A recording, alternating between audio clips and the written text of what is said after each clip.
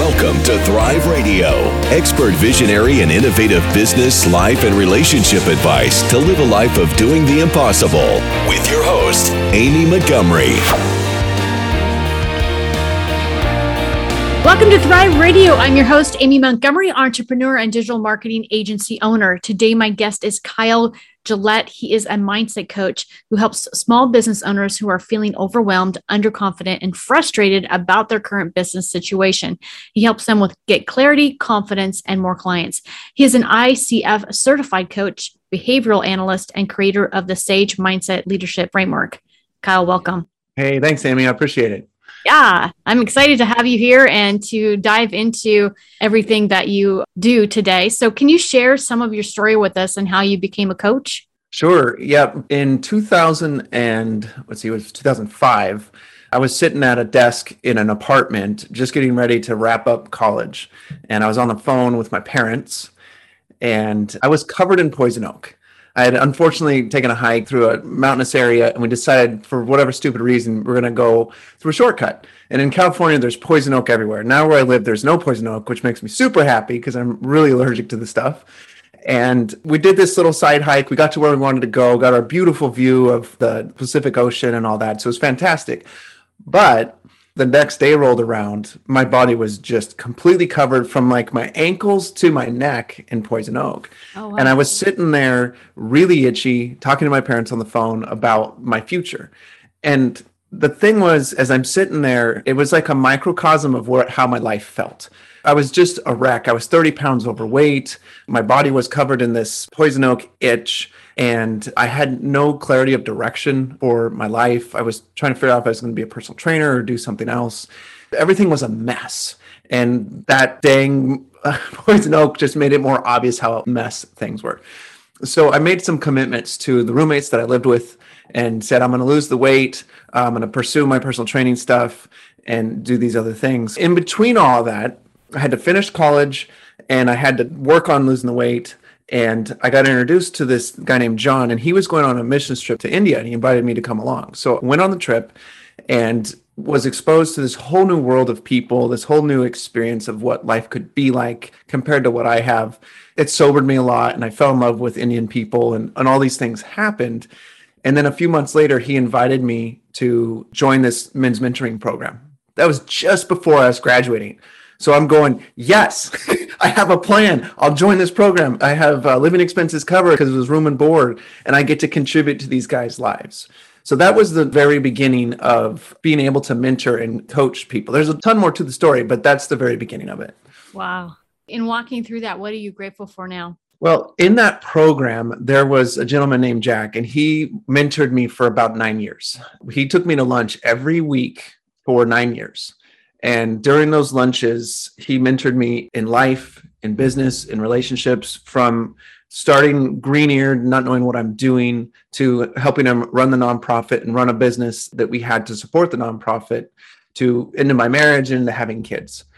That's the number one person I'm grateful for through that whole experience. He really taught me what it is to have empathy, to really care about those that you interact with, and exposed me to the business world also, in that you can be really caring and really loving of other people, make an impact on the lives of people while also making great money. Because he was like a 30-time entrepreneur, retired at like 45 or 50 years old, and had bankrolled the nonprofit to help all these young men through the program that I was now in. Wow. That sounds so amazing. I mean, he sounds like an amazing guy. I wish I had somebody like that when I was younger. Definitely.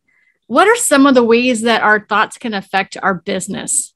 It's all about the mindset of, do you have a growth mindset or do you have a fixed mindset? I don't know if you've ever read Dr. Carol Dweck's book called Mindset, and it's all about the difference between those two. And she tells hundreds of stories of the impact that a fixed mindset has on people versus a growth mindset. And that's the G in my SAGE Mindset program, is that growth mindset. It's the idea that if I went and took a test, let's say I took a math test and I got a 40 or a 60 on it and I got a D. For the rest of my life, someone that has a fixed mindset will believe that, well, I guess I'm not good at math. But someone that has a growth mindset will see their 60 and go, well, that sucks, but I know what I did wrong and I'm going to go ahead and get better at this.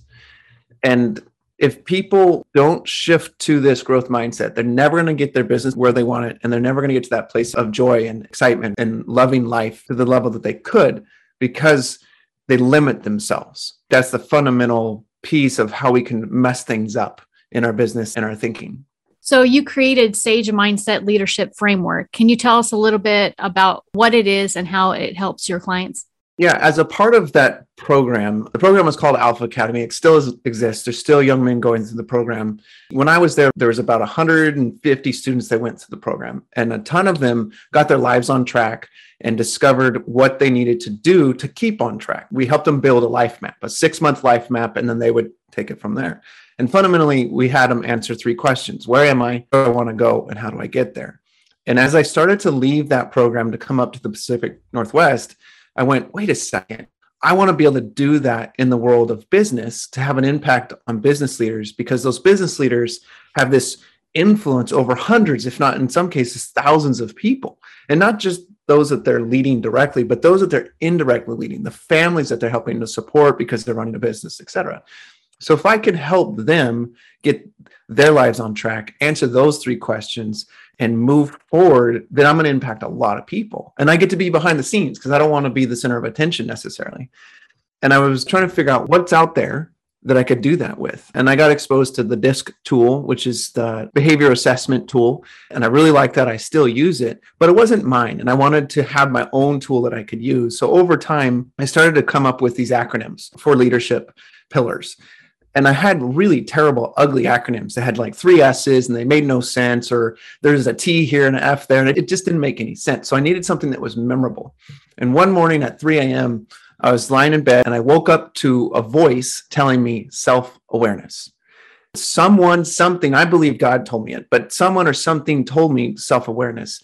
And it was at that moment that in the pitch dark, 3 a.m. in the morning, I threw the covers off. I jumped out of bed and I ran into my kitchen just in my boxers, shivering for the next 4 hours, scribbling out the beginning of the Sage Leadership Framework. And essentially what it is I like to use the metaphor of a leadership house. SAGE stands for self-awareness, accountability, growth, and empowerment. So all great leaders really deploy each of these pillars or each of these mindsets into their leadership. Self-awareness is the foundation of leadership. If we don't have great self-awareness, you can't build anything on it because that foundation is weak. And no matter what other things you have, it won't grow, it won't do well. So you have to have that self-awareness. Then you have growth. Growth is the walls and the roof of your leadership. So it's how many people, how much influence you have, who can come underneath your leadership. Empowerment is the windows and the doors. It's the idea that people can both see into your leadership and walk under it and into it through the windows and doors. And then they can also see out and walk out of your leadership when they're ready to go because you're empowering them. When you put all that together, you still have a house that's like a house of cards until you add accountability. Once you add accountability, it becomes the nails that holds everything together. And that's the leadership. That's the SAGE mindset in the way that I like to describe it. So what's one tip that a business owner can make to improve their mindset? Data. Track yourself.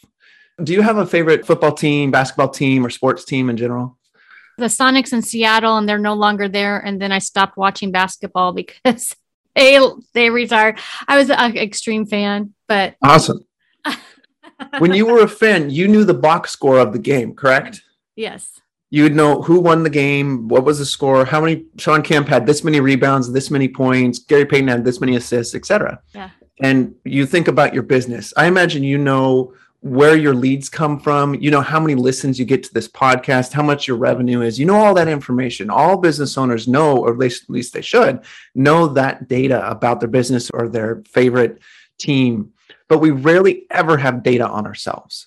I believe that this is the fundamental flaw in leaders not being able to grow to the potential that they have, to become the leaders that they're meant to be.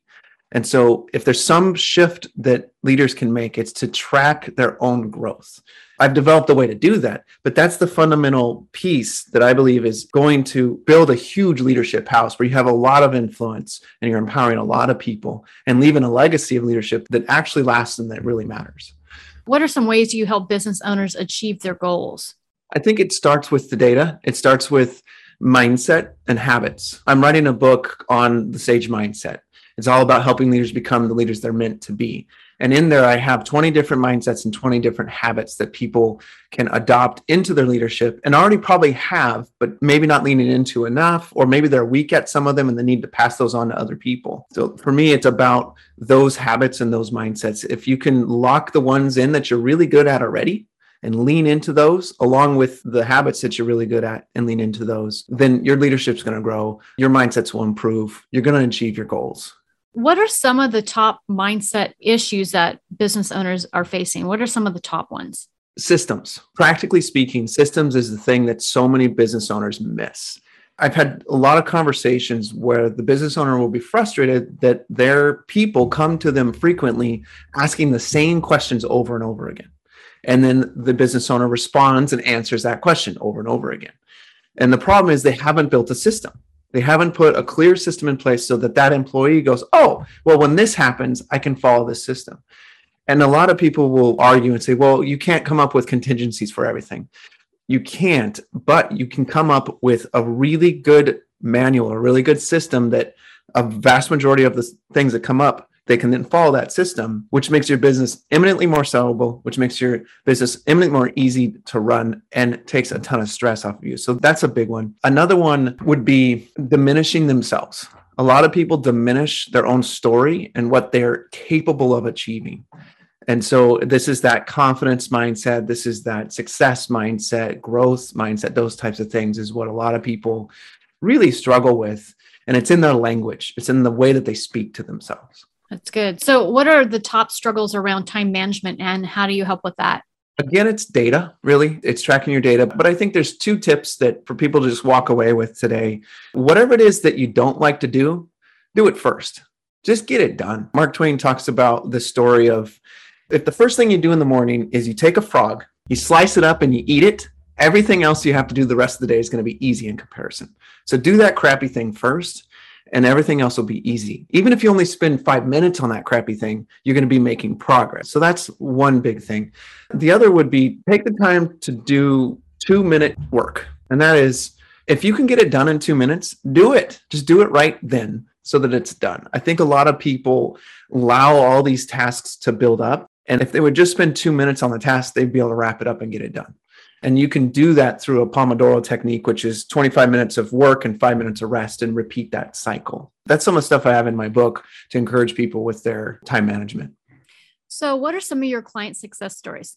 There's 2 that I really like to share. And one of them is a gentleman's running a marketing business, and he had this brilliant idea to essentially do internal marketing, which was to create this method of getting the people within the business excited about the business, marketing it out to the world so that the business is a lot easier for them to hire people. And also it's great branding. And so on our second call together, we were talking about it.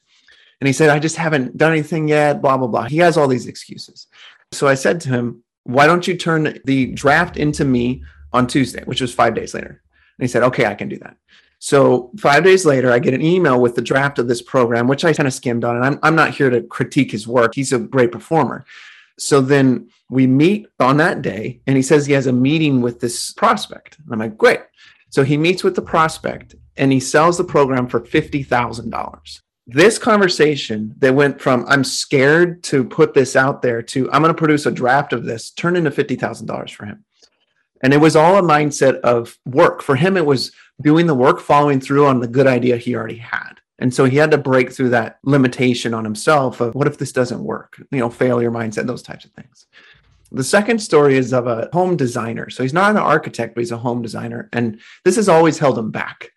He compares himself to the architects out there, and he lowers his fees and diminishes himself as a result of that. And he was working with a prospect that was going to build a multi-million-dollar home. And he had a percentage in mind for the commission on designing the home. And so he didn't like the number, and we were talking about it. And I challenged him to essentially double his fee. I challenged him to think of himself as an architect because what he's doing is performing at that level. And so he had a conversation with the family, and he doubled his fee, and they said yes. And it made him $60,000. And this is just incredible because it was a simple mindset shift for him. And the beauty of it is that mindset won't go back. He will keep the mindset of, no, I can perform at the level of an architect and I deserve the pay at that level as well. So now every time he meets with these families, his fee is going to be at that level, which dramatically increases his overall revenue. It's beautiful. There's tons of stories, but those two, I just love those two stories because they're so clear that the mindset was the thing that needed to change. And when it did, it turned into dollars and way more comfort for them. They're way more comfortable with themselves. So what do you think your truth has been that has gotten you this far in your journey? I've tried to describe values in my life, and I thought my values were sage, but that was more of the system, the process that I follow to live out my values. And I think, simply put, there's three, and I'm still trying to figure out what the other ones are, but there's three. It's love God, love learning, and exude joy. Those three things. If I can do those three things and pass that on to my kids and to my grandkids, et cetera, and to the people that I'm leading, then I'm winning in life from my perspective. And that's the way that I look at my truth as it relates to what I do as a business owner, what I do as a husband and a father. So if you were able to give yourself one piece of advice when you first started out, what would it be? The only way that I really sell is meeting people either face-to-face or over Zoom. You have to get them on the phone. You have to get them in the meeting. And I was afraid to do that. I was so busy wasting my stupid time on social media. And all this stuff that social media marketers say, you do this, you brand, and it's going to make you. No, it doesn't. It doesn't. And what I do, it doesn't make me money. And almost every client that I've had, the social media is a waste of time and money. And I spent about 50% of my time doing that. Now, there's certain industries where that's an exception. But in an industry where you need to meet face-to-face or Zoom to Zoom with the person, it doesn't freaking work. It doesn't get you sales like face-to-face does. You have to be proactive, reach out, be courageous, expect the failure, and then you'll find a lot more success. And when I finally got to that point about a year ago, I went, wow, it's okay when you get rejected. It's not that big a deal. And wow, I've quadrupled my fees and I have more clients than I've ever had before because I'm not so worried about the failure and I'm keeping people in front of me and having the conversations. Yeah, I think that's a good piece of advice. I'm a marketer and I do teach people how to grow their social media. And I have had some success on my social media, but just growing your social media, number one, doesn't, like I had a client that had actually 2.5 million followers and nobody was buying his programs. So, you can be social media famous. You can have tons of people following you for your business, but still not have that turn into a business unless you have the right things in place. And to your point, it should always lead to an in-person conversation. And I think a lot of people are missing that, where they'll just go into email, but if you're not showing up and building that relationship face-to-face, then it's not going to work. Definitely. Right. It's definitely the combination. And unless you're selling a product on Amazon, they're buying you. Mm-hmm. They're buying you. They're buying me. You know the formula, know, like, and trust. Until they go through that formula of know, like, and trust, there's no way that anything's going to happen. And then once they know, like, and trust you, then you'll be able to show them the value they have to provide and et cetera, so that the whole formula comes into play. Yeah. That's why I like video. But to your point, it does take years. It takes a long time, or it takes money to run ads. Yeah. And do the video, but just posting graphics and doing all the little things. I hate when people start to say things like grow on Instagram, post 5 million times a day and go into people's DMs and like this and like that. I'm against that. And I tell people, look, if you want to grow your Instagram, you run an ad. And that's how you're going to grow your Instagram. You're going to get leads. You're going to get people that actually want what you have to offer because of the ad that you're doing, and ignore the rest of the stuff. And that's how I grew my Instagram, 2 of my Instagrams. But to your point, it's not a place to start when you're starting your business. If you need clients, now. You need to, what you said, go out, meet people face to face. Right. And then you can start. I'm getting to the point where now I can kind of brand Sage. I can push it out there as a reminder, a consistent reminder to people that there's a podcast, there's a book coming, there's an app coming, and all that stuff reminds them of, oh, there's value here. There's something that's interesting here. And then, of course, writing. In my world, I need to write and write content that's different, write content that grabs people's attention and hits them with the needs that they have. Yeah. But I write what I want to write. I don't try to cater to some market. I write what I want to write. And if people identify with it, fantastic, because then they're going to be a great fit. But if I write to try to base it on the market or the trends, it's not going to feel genuine. And the only way I want to work is genuine, and to do it with people that want to work with me based on what they know of me. Yeah. Otherwise, it's uncomfortable. And I think that's the main reason why when I'm doing the work and when I earn a client, I don't sell clients on a call. I coach them, and then we talk about working together. So they get a full experience with me first, because coaching is so nebulous. No, it's so difficult to define, and everybody and their mother is a coach. So I want them to know what it is to be a coach and to be coached by someone that knows what they're doing. And then if they like it and they got a benefit from it that matters to them, which they will, then they can decide if it's worth it financially to them. Yeah. I don't want anybody to buy by reading a post. Yeah. Yeah. That's too shallow of a commitment. Yeah. It's funny. I was just talking to somebody about this earlier today, and we were talking about the difference between people that are more focused on things versus relationship. The entrepreneurs that are more about connection, they're about meaning, they're, about impacting people's lives from that perspective. And then there's those that are like the bottom line, how much cash, and the revenue and things, that's important to keep your business flowing.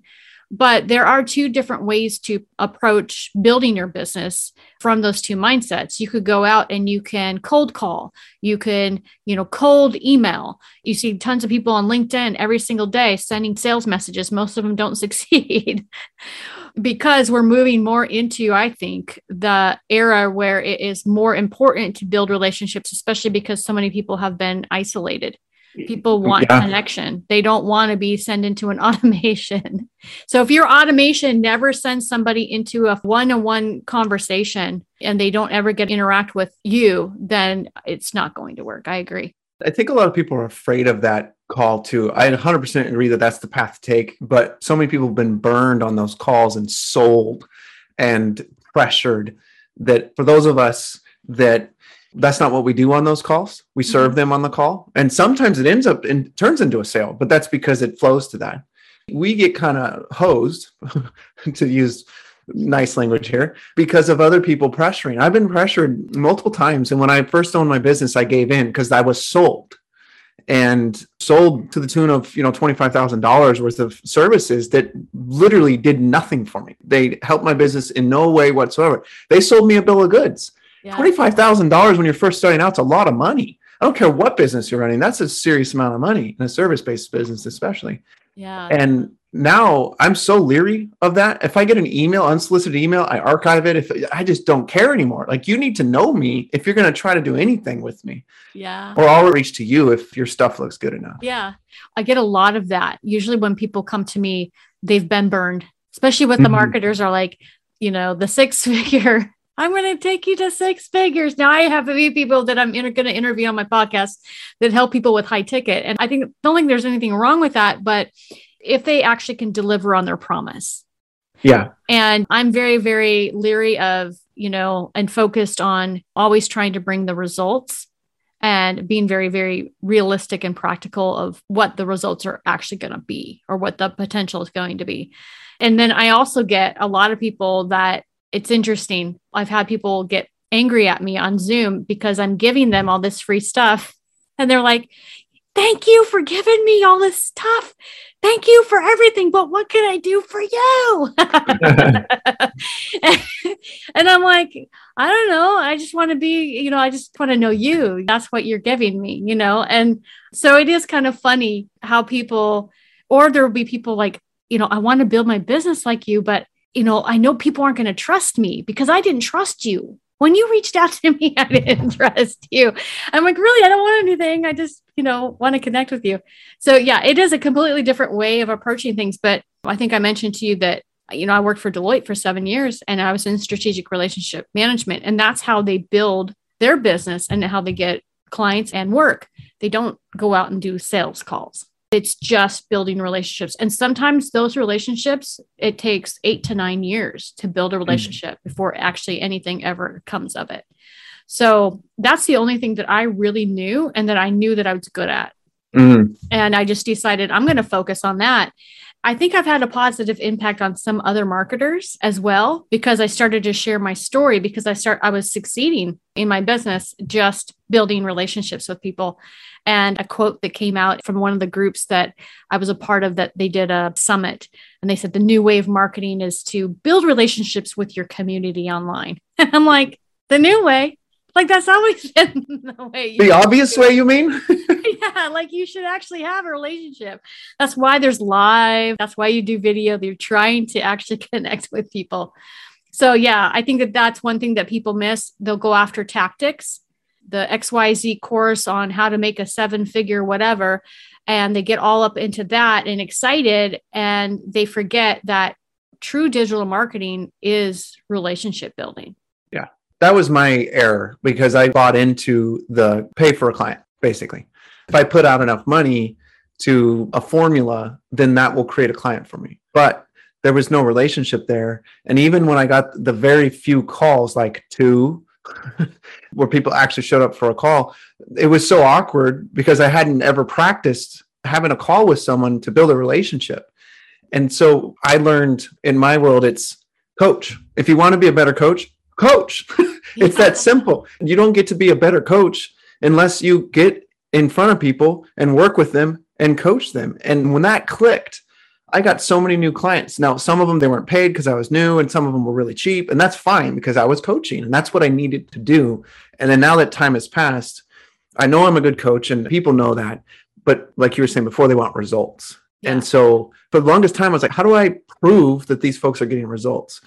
And it's actually not too complicated. You have them track their goals and make one of their goals a financial goal, and then they're going to make progress. It's such a stupid, obvious thing. But now that I've done that, it's beautiful to watch people take the right actions towards achieving their goals and make money in the process. And that's not something that anybody's ever, one coach did that for me, but nobody else in all the services I've paid for has ever done that for me. They've never said, here's a dashboard of what we're doing for you and how it's benefiting your business. It's like they throw you a system and say, you do it, and good luck. I'm just glad you gave me $5,000 or $10,000. It's true. It's That's very terrible. true. Yeah. In my marketing, I give people an actual spreadsheet with KPIs. So yes, when they choose what their marketing they're going to go after, I make sure that it's measurable and they can actually measure it. Yeah. Yeah. Yeah. Data.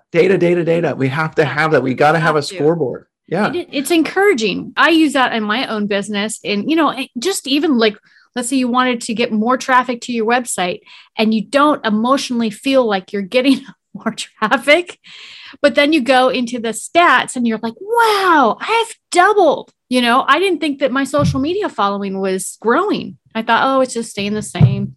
And then I started to track it. I thought, wow, I'm expanding like crazy. I mean, there's just things that if you don't measure them, you don't know the needle that's getting moved in your work. Yeah. Have you ever heard the phrase, if you torture the data, it'll give you what you want, or something to that effect? No, I've never heard of that.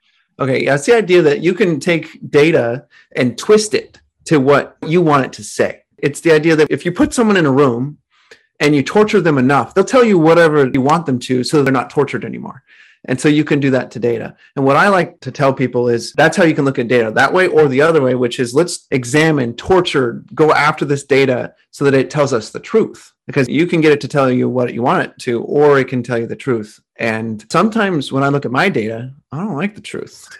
Yeah. It makes me sad. It's not what I want it to be. Yeah. But now I can do something with it.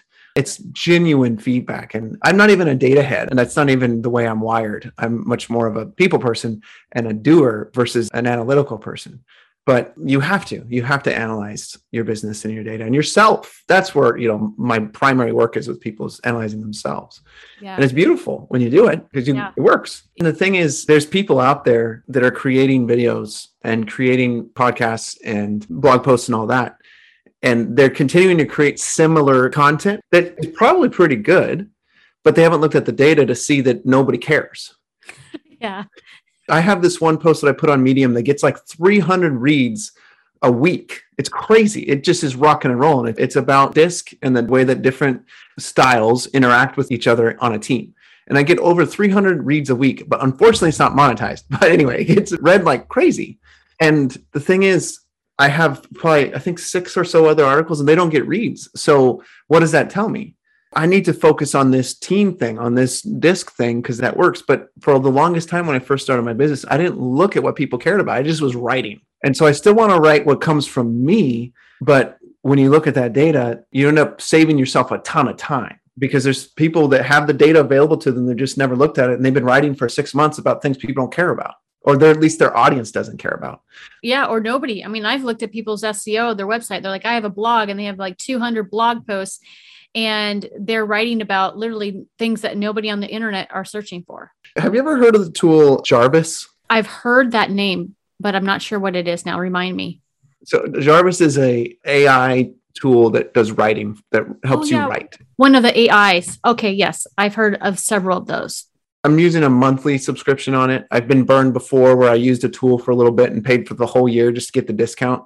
And I thought, I'm going to make sure I really like this. So I'm doing monthly on it. So far, I got one client from it and I've used it for 2.5 months. I got one client out of it already just because I put a post up about burnout. And I had my own ideas about burnout.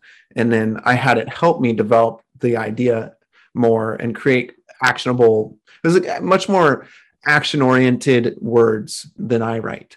And it was great. The words matter. I guess this is what I'm trying to say about all this is that comes all the way back to Sage. What we say to ourselves matters.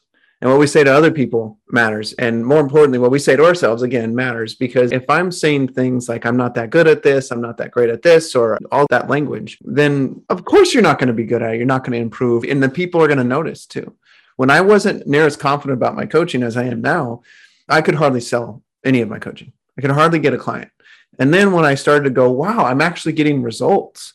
I'm actually helping people and they appreciate what I'm doing. All of a sudden, the imposter went away and I got a lot more confident. I don't have a lot of room to grow, of course, but those words that I said to myself completely changed. That's been huge. I don't know how that's affected you for your own words that you say to yourself. What's your perspective? Yeah. I mean, I think that as far as growing my business goes and the confidence that I've had around that with clients, I start my business, my digital marketing agency started out as coaching. I got my first clients through an online service that did lead generation. And I got the opportunity to coach other coaches and we would coach each other for free. Yeah. That helped me to get a lot more comfortable and fail with people when they didn't have we were all new. So I could bring them through a process and it not work. And then they give me feedback, this is not working, and then I was able to adjust things. So having that type of a group where you can coach each other for free, I think that really helped me with the one-on-one stuff. And then as far as my digital marketing, because there's 2 things that have helped, I think, my mindset. One, I use proven strategies that I have used in my business that have worked for me and that other agencies use that are proven, that I know that people are charging $65,000 to do like what I do for my marketing assessment. When I first started that, I'm like, okay, I know how this proven strategy. I know it absolutely works. I use it in my business. It worked in my business. All I got to do is apply it to other people. So then I brought tons of people through that process. The steps are easy. So that was easy because it wasn't something that I created. It was something that I learned how to do and I knew that it worked. And then I white labeled my agency. So even though I'm a team marketer, I'm a former CMO, I've managed entire team, I've done all the social media for public figures, grew their account, won awards, all this kind of stuff, done the lead generation. I wanted to be able to have a team to help me with the workload. I didn't want everything just to be on myself. And so I white labeled my agency. So I have about a team of 600 to help me with all the work. Yeah. So that's helped me because I also have a team to go to and talk to them about, okay, I've got this project. How else can we help them? It's a little bit different. And I didn't find out till later that a lot of other marketers, like good ones, do that same thing. However, there's also those that aren't that great at marketing that will use the services that I have. They've told me this. They said, we've had people come, they're not marketers, they're not trained, and they'll try and use our services and they fail because you have to be a good marketer in of yourself in order to even just meet people's needs. I think that when you learn one thing as a marketer, like, Facebook ads, in my mind, that's not being a marketer. That's a media buyer and you work for somebody. Yeah, you can make, money off of that. And I think that's what ends up happening is somebody will learn one thing, one tactic out there. They sell it to people. And then you have all these one-hit wonders where they used this tactic. It worked, but now what? There's no growth plan. There's no what's next. There's no after this, now what? So that's why I try to make sure that people consistently have every 90 days. This is what you're going to do. What has to happen in the next 90 days? Let's focus on that. And I don't say this is the only one thing will work and you've got to do this. I'm like, anything will work. Tell me what you don't like. Tell me what you like, and narrow it down. But I think that it's just over the years, I'm confident in a lot of the things that I've been trained in, a lot of the things I've been able to implement. I used to solve Jeff Bezos' problems for a living. They'd say, Amy, go out, study Jeff Bezos, tell us all of his problems, go and solve all his problems with what we have to offer, and then put it in marketing material. And we're going to go have a discussion with him. And so I would do that for all of these people in C-suite. And that built my confidence too. When they took that and said, wow, you really did solve his problems. I can really go have a conversation with him. That helped me as well too. So it's definitely been a journey. And I think I'm very much of an empath. Probably what my biggest struggle in business is I feel everyone's emotions. And so if I'm working, I can't work with people that have temper tantrums or very, very, get really angry or have blow ups or any of that kind of stuff. That doesn't fly with me because I feel all that energy and I just can't do that. I tend to try to find people that are like me, that are also very empathetic and that, feel energy and all of that. And we tend to do really, really great together because we're all focused on the value that we're bringing people and not like the bottom line. So I'm a little bit different, I think, from other marketers in that way. It makes me think about the idea that I imagine you want 5-star clients and they want a 5-star coach, a marketer to work for them. And as we've both gone through our businesses, especially for me, because I can't speak for you, but for me, I've realized that the results of the work that I do with a client, the closer they get to that 5-star person, the better result they're going to get. It's like the strengths. I'm sure you're familiar with strengths assessments and how if you lean into your strengths, that you're going to get better at your strengths way faster. You're going to be able to improve your weaknesses. So I want to take someone that's already a 4-star, 4.5, and help them to move to that 5-star because they're going to put in that type of effort. Yeah. I've worked with people that didn't put in the effort and I'm like, man, what's wrong with me? In retrospect, I realized that they weren't putting in the effort and it wasn't me. My coaching has changed and it's gotten better, of course, because of time and effort, but still, they just didn't put the work in. I don't want to bring someone into my program that won't put the work in because it's going to be a bad experience for both of us. And then that makes them look bad and that makes me look bad. So it's hard, though, to be choosy when you're first starting out because you just want to get clientele. You just want to go. But it's really the wise path is to choose 5-star clients and then you're going to get 10-star results, let's call it. Yeah, you really do have to be picky because it'll bite you in the butt later on. I'm very sensitive to that. And that's part of why I do my assessment. And I try to get people through that because it gives us an opportunity to kind of feel how it is to work together. Yeah. And if there's an issue in that month that we work together, then clearly we won't want to move forward. And I think that helps too. But I think that to your point of not taking it personal when somebody doesn't do the work, I've had people that far and few between with the one-on-one marketing stuff, but it happened like once where I had somebody that just threw a temper tantrum and didn't want to move forward. But that was on her. Like she just didn't want to make a decision of from these tactics, what do you want to put in your business? And she just didn't want to move forward with that. So that's not on me. That's her decision, right? One of the things that I require my clients to do is to create what are called lead measures. And I know we're running out of time, but have you ever heard of a lead measure? No. Okay, so there's lead and lag measures. The short of it is a lag measure is the result of what you're trying to achieve. So I want to go from having 25 clients to 150 clients, for example. And I want to do that by the end of 2022. Well, that's your lag. You can't really directly impact that number. It's only something you look at in retrospect. The lead measure is what leads you to that result. So that would be an example that would be setting up 5 networking meetings a week with people. where I'm meeting with someone, getting to know them, offering 10 free coaching calls every other week or every 2 weeks to people. Those are lead measures that lead you to that ultimate result of having X number of new clients. And we don't do that. This is the thing that changes people's worlds and their businesses, because as you do that, you're developing a system. And if you write it all down, then you can plug someone else into that system. Like you've done that. Because if you have 600 people that are helping you, you've plugged in 600 people into a system that freaking works. And it's amazing. Yeah. Until businesses get that, they're only going to be as good as they can be in their own strengths and their own abilities and their own time. That's that mindset that is one of the first ones I have to help people break, because they're always complaining about time problems. Mm-hmm. If we can break that time problem issue, then we can get them thinking and going, wow, I actually am really creative. Wow, I actually am innovative. I do have great ideas. I can sell really well, or whatever it is that they want to try to achieve. But it starts with, you got to break that mindset, that time issue, and all those things. Kyle, if people are listening and they want to get a hold of you to work with you, what's the best way to do that? Yeah, go to GilletteSolutions.com, Gillette, just like the razor, and go to my website. There's a free way to connect with me. There's an assessment you can take, a lot of different things you can do. As you've heard from me on the show, I want to connect and actually get to know the people that I could be potentially working with and networking with. Just today, to give you an example, listeners, I met with somebody at a coffee shop, and I'm going to connect him with 3 people that will probably make him a ton of money, just because I care about the dude and I have those connections. So that call isn't necessarily going to be, I'm pitching you. It's let's get to know each other. So GilletteSolutions.com. Perfect. I'll put all those links down below. Thank you so much for coming on and sharing your expertise today and your experience and your journey.